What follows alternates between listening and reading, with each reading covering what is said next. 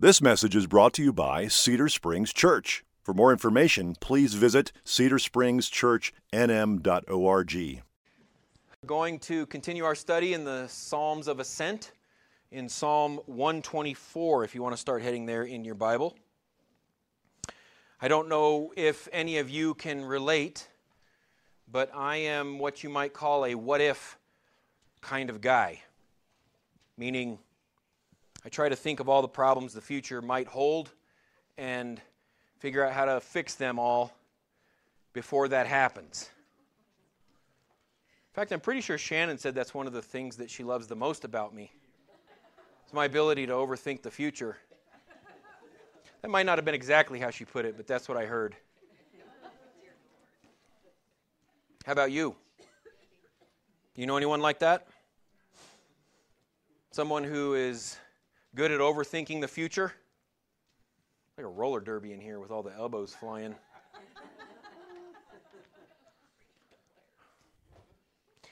But as I thought about this week, the Lord downloaded a question into my mind.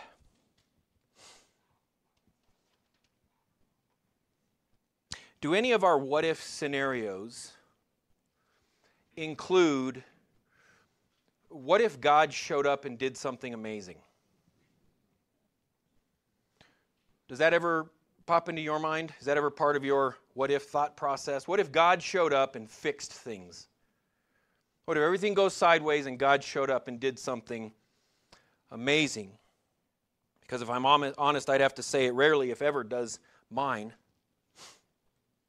My what-ifs are always about, like, what if this goes wrong, or what if that goes sideways, and then how I'll have to fix it, how I'll have to make things better.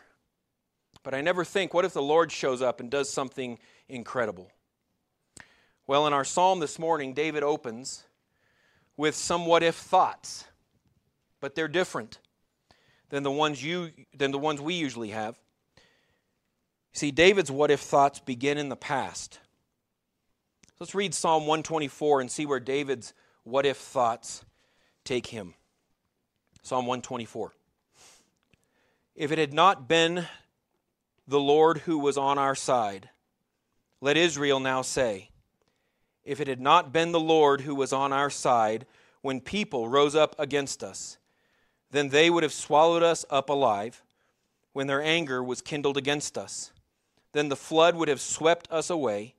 The torrent would have gone over us. Then over us would have gone the raging waters. Blessed be the Lord, who has not given us as prey to their teeth. We have escaped like a bird from the snare of the fowlers. The snare is broken, and we have escaped. Our help is in the name of the Lord, who made heaven and earth. So this morning, that's where I want us to get. I want us to come to the same conclusion as David does in this psalm. This morning, I want us to leave here as sure as David is that our help also is in the Lord alone. That our help also is in the Lord alone. That's where I want us to land. So look back at verses 1 through 5, where first David reflects on what could have happened. The first thing he looks at is what could have happened if the Lord had not been on their side. Now, this psalm, like the ones we've already studied, doesn't give us a ton of detail. Meaning it's not perfectly clear which event David is referencing in verses 1 through 5. I think the language in verses 3 through 5,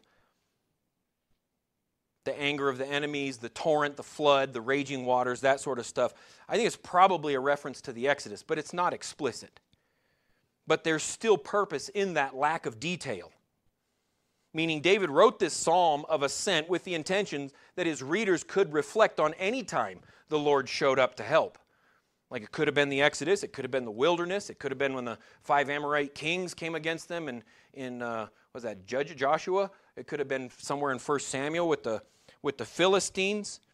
But the point is he intended them to be able, it could have even been back in Psalm 121 actually, where he said he looked to the hills from where his help comes from. It could have been something they experienced on their own. But the point is that that David wrote this way, so no matter what event they thought of in the past, they could reflect on how God helped them in the past in order to know they could have hope and confidence in the future. That's his point. Which is why David says, let the people now say, at the end of verse 1, he draws them in to this idea of the Lord's help in the past. But there's something we don't want to do. We don't want to turn this psalm into a Hallmark card.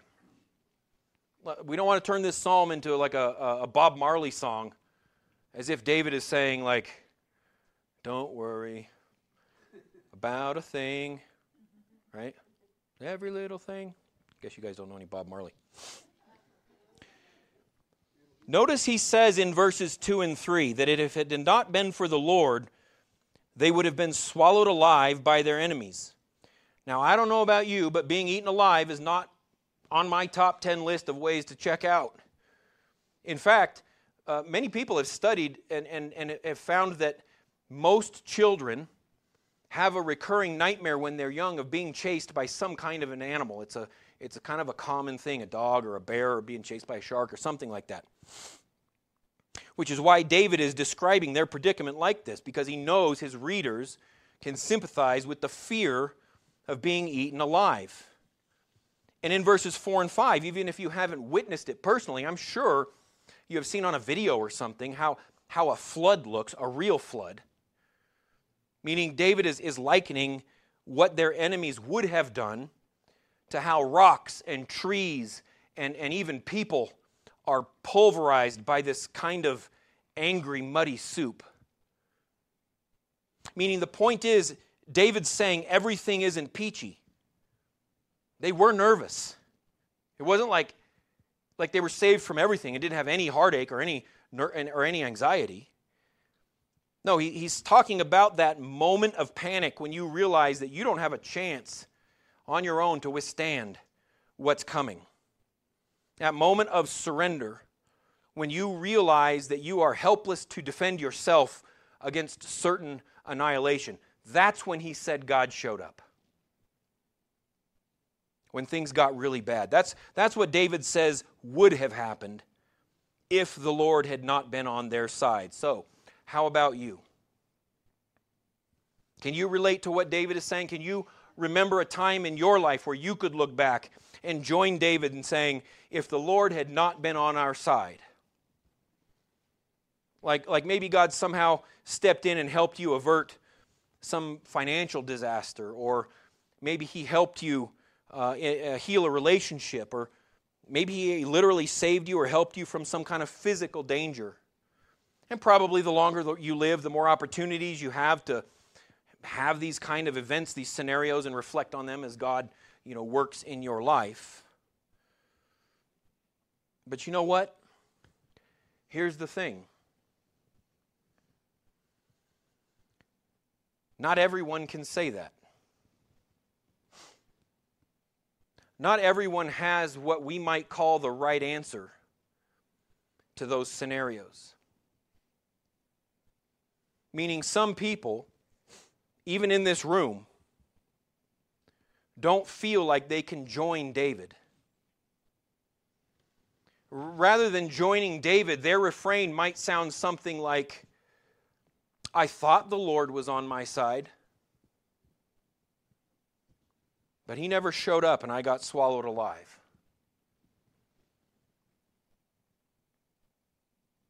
Like, don't you feel like you've choked on a lot of water in your life? I mean, let's just be honest. I feel sometimes like I'm getting waterboarded by life. Like, as soon as I have a moment to gasp and catch my breath, life puts the rag back over my face and starts dumping more water down my nose. You ever feel like that? And I don't know about you, but sometimes it bothers me even more to see God rescue other people from the same raging waters that are flooding over me. When God rescues people, and people who avoid financial ruin, people who have perfect families, people who have all their physical ailments cured. So what are we supposed to do with this? What are we supposed to do when our life seems to, at least at times, for some of us, and oftentimes for some of us, when our life seems to contradict what Scripture is saying? What are we supposed to do? Let's keep moving and see if David can reconcile this issue. That's what could have happened in verses 1 through 5. But look again at verses 6 through 7, where David describes what actually happened. Where he says what actually happened. Again, he says, "Blessed be the Lord who has not given us as prey to their teeth." He says, "We have escaped like a bird from the snare of the fowlers. The snare is broken, and we have escaped." So David uses this very visceral imagery again to describe what happened to Israel. And I don't know if you've ever seen an animal caught in a snare, but it's one of the most desperate situations that you could ever witness. I mean, some animals are known to chew their own legs off to get out of snares. It's a pretty terrible thing to see. But again, it's important for us to see what David is saying with that imagery. He's using it on purpose. Notice that David doesn't say that Israel escaped the snare because God pointed it out to them so they could go around it. No, David said Israel was in the snare. Again, just like verses 1 through 5, God didn't keep Israel from being concerned about their enemy. No, God allowed them to be in the path of the torrent, to get to the point of desperation before He rescued them. I wonder if there's something important there in that principle. Maybe. Something in the idea that God didn't save Israel from discomfort, but He did save them from destruction. Because again, I don't know about you, but there are times where I don't feel like I escaped the trap. I did maybe, but I'm going to have this emotional limp for the rest of my life because I had to chew my metaphorical leg off to get out. And here's the interesting thing. We know the same is true for David. If you know David's life, what he's saying here doesn't seem to quite line up. I mean, sure, eventually God made him king, but David literally ran for his life for 15 years. In fact, 1 Samuel 21 tells us one time when David had nowhere else to flee, he ended up running to Gath, which was the hometown of Goliath. Remember that guy he beheaded in front of everyone a few years earlier? Now, the story tells us that David did escape, but only because when the people of Gath started eyeballing him like, "What are you doing here?" he acted crazy, drooling down his beard and scratching, nonsense words into the wood. So that finally the king of Gath was like, "Listen, I don't need another crazy person to take care of. Don't hurt him. Just kick him out of the city and tell him to go on his way." And that doesn't even include the children David lost, the wives, the sons who betrayed him, or any number of other things that happened after he was king. So how can David say so confidently in verse 8, "Our help is in the name of the Lord who made heaven and earth"? How can he say that? What are we supposed to do with this? The Bible says our help is in the name of the Lord. That's black and white right there. And we're in church, so we need to say that we believe that. But sometimes doesn't it feel like your life says something different? Doesn't it feel like sometimes God doesn't help you when you need it?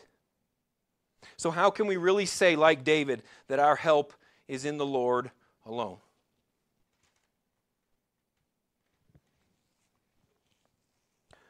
Well, you see, we've been doing something, kind of reflexively. We've been doing something kind of reflexively since the very beginning, since we first read this passage. Meaning we've been doing something without even thinking about it. And what we've been doing is the reason why we feel like sometimes God doesn't help us. You see, listen, the whole time this morning, we've been defining what we think help means. We've been defining what we think help means. Meaning when the Bible says that our help is in the name of the Lord, we immediately, reflexively decide what that help should look like. We've assumed that when David says our help is in the Lord, he means God will keep us safe. He'll help us make ends meet. He'll help us be at peace with others in our lives and not have any conflict. And if we really want to get personal, if we really want to be honest, we really think that that means that God will help us be comfortable. God will help us be satisfied. God will help me be successful. You know what that definition of ours usually doesn't include? That definition of God's help? We usually don't read this passage and assume that it means that God will help us to become more like Christ. That's not the first thing that pops into our mind. That the Lord will help us be more steadfast, more holy, more patient, more humble, more dependent on Him.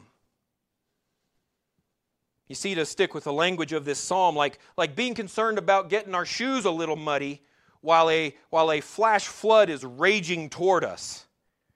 Our desire for help from temporal, circumstantial hardship is evidence that our perspective is skewed. From the very beginning, God told us that our primary enemy is sin and death.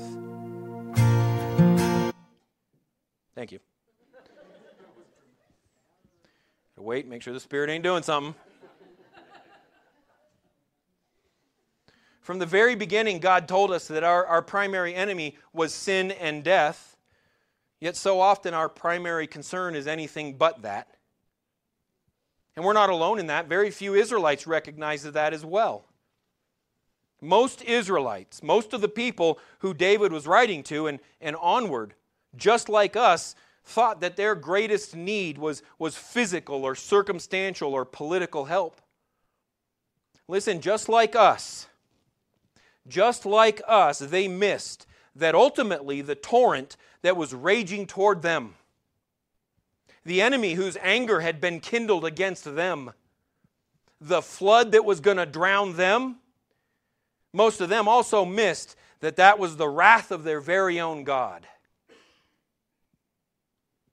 So when God did show up to help, when Jesus came onto the scene and He was literally like, I am here to help you, what did they assume He was there to help them with? They assumed, just like we so often do, that He was there to help them with political and physical problems. Till on that cross, when Jesus died, the wrath of God was satisfied, and He made it clear, very clear, what kind of help He was here to give, didn't He? He made it very clear that if it had not been for the Lord, when God's anger was kindled against us, on the cross, He made it very clear that if it had not been for the Lord on our side, the torrent of His wrath would have gone over us. The flood of His judgment would surely have swept us away. But just like David says in verse 6, blessed be the Lord, because through Jesus Christ, God broke the bonds of sin and death. Through Jesus Christ, we have escaped the snare of shame and judgment. So that, because of Jesus Christ, like the great hymn says, no power of hell, no scheme of man can ever pluck me from His hand. Till He returns or calls me home, so here in the power of Christ I'll stand. In other words, brothers and sisters, even if it's not the help we think it should be, the help we need is in fact in the name of the Lord alone. It might not be the help we assume it should be, but the help we do need, it is in the Lord alone. But is that it? Did God help us escape sin and death, and then He was like, whatever, peace out, I'll catch you on the flip side, I'm gone? Because David says, again in verse 8, our help is in the name of the Lord, present tense. Or to ask it another way, if our help is in the name of the Lord, present tense, then why does He allow us to dance with destruction? If our help is in the name of the Lord, then why does He allow us to mingle with misery? Why does God allow us to be snared by heartache and insult and chaos if David says that He is currently our help? How is that help? Like, yeah, thanks, but no thanks. I don't want your help. But again, isn't He helping us? By allowing us to face adversity, by allowing us to experience pain and heartache, isn't He actually helping us be more like Christ? Isn't He helping us shed the idolatry of looking to the things of this world for peace and comfort and hope? Or to say this another way, God is willing to let us find out for ourselves that our help is in the name of the Lord alone. He's willing to let us find out for ourselves that our help is in the name of the Lord alone. Meaning, if we look to money and success for help, God's willing to let us find out if it'll help us when we're being swallowed alive. If we look to family or relationships for our help, God's willing to let us find out for ourselves how much they'll help us when we're being swept away by the rejection that accompanies a holy life. If we look to politicians and governments for help, God's willing to let us experience on our own how much help they'll offer when we really need it. In other words, God is willing to let us experience the heartache of watching our idols turn their backs on us when we need their help the most. Not to say, I told you so, not to wag His finger in our face and scold us, but to point us and to lead us and to drive us, if necessary, to a better hope, a better help.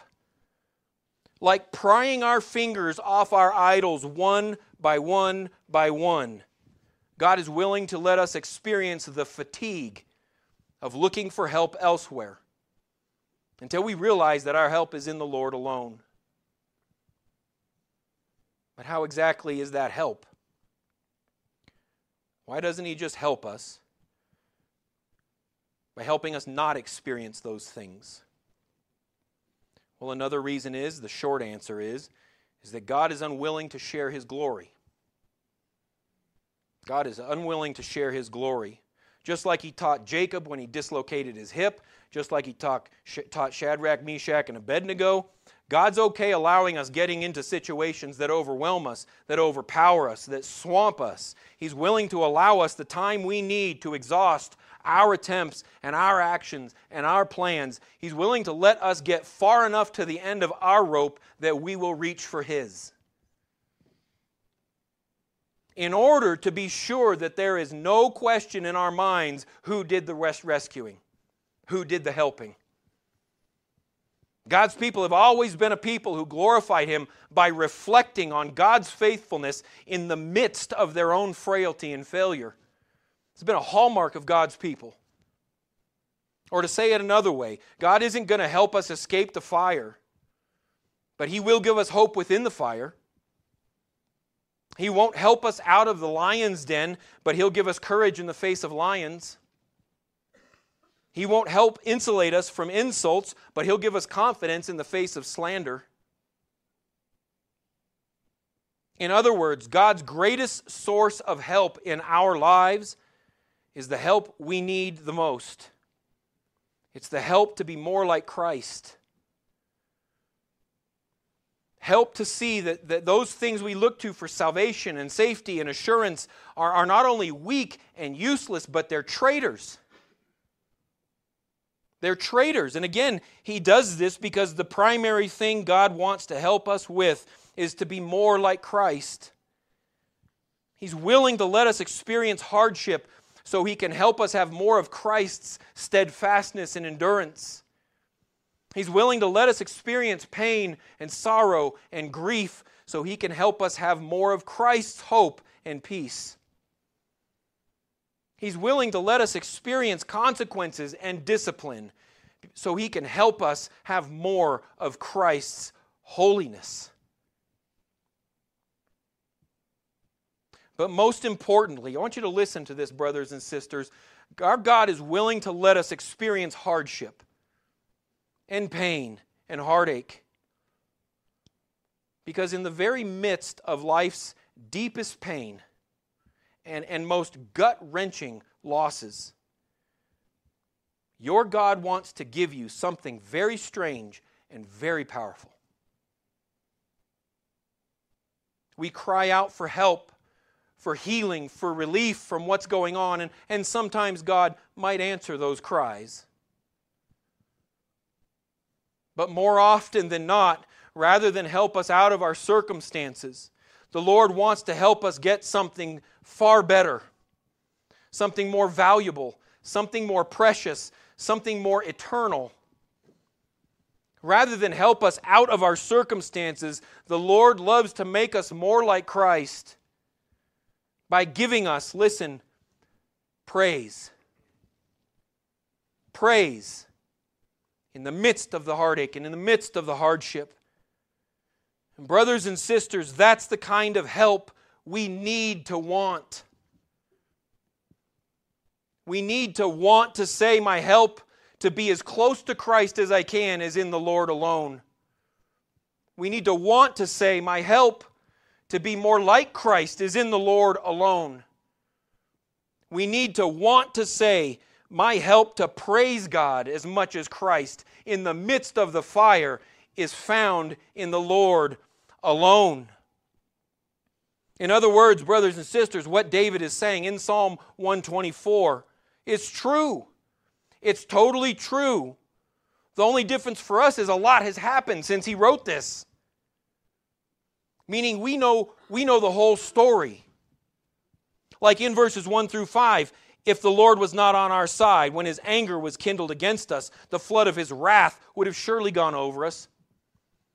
But in verses 6 through 7, we still say, blessed be the Lord, because we escaped the snare of death when God broke the bonds of sin on the cross through Jesus Christ. Therefore, because of what actually happened instead of what could have happened, we can say with confidence, just like David does in verse 8, not only that our help is in the name of the Lord alone, but our help to become more like Christ, our help to become more like our Savior, is also in the name of the Lord alone.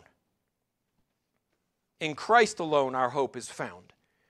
He is our light, our strength, our song, this cornerstone, this solid ground, firm through the fiercest drought and storm. What heights of love, what depths of peace, when fears are stilled and when tremblings cease. Our comforter, our all in all, here in the love of Christ we stand.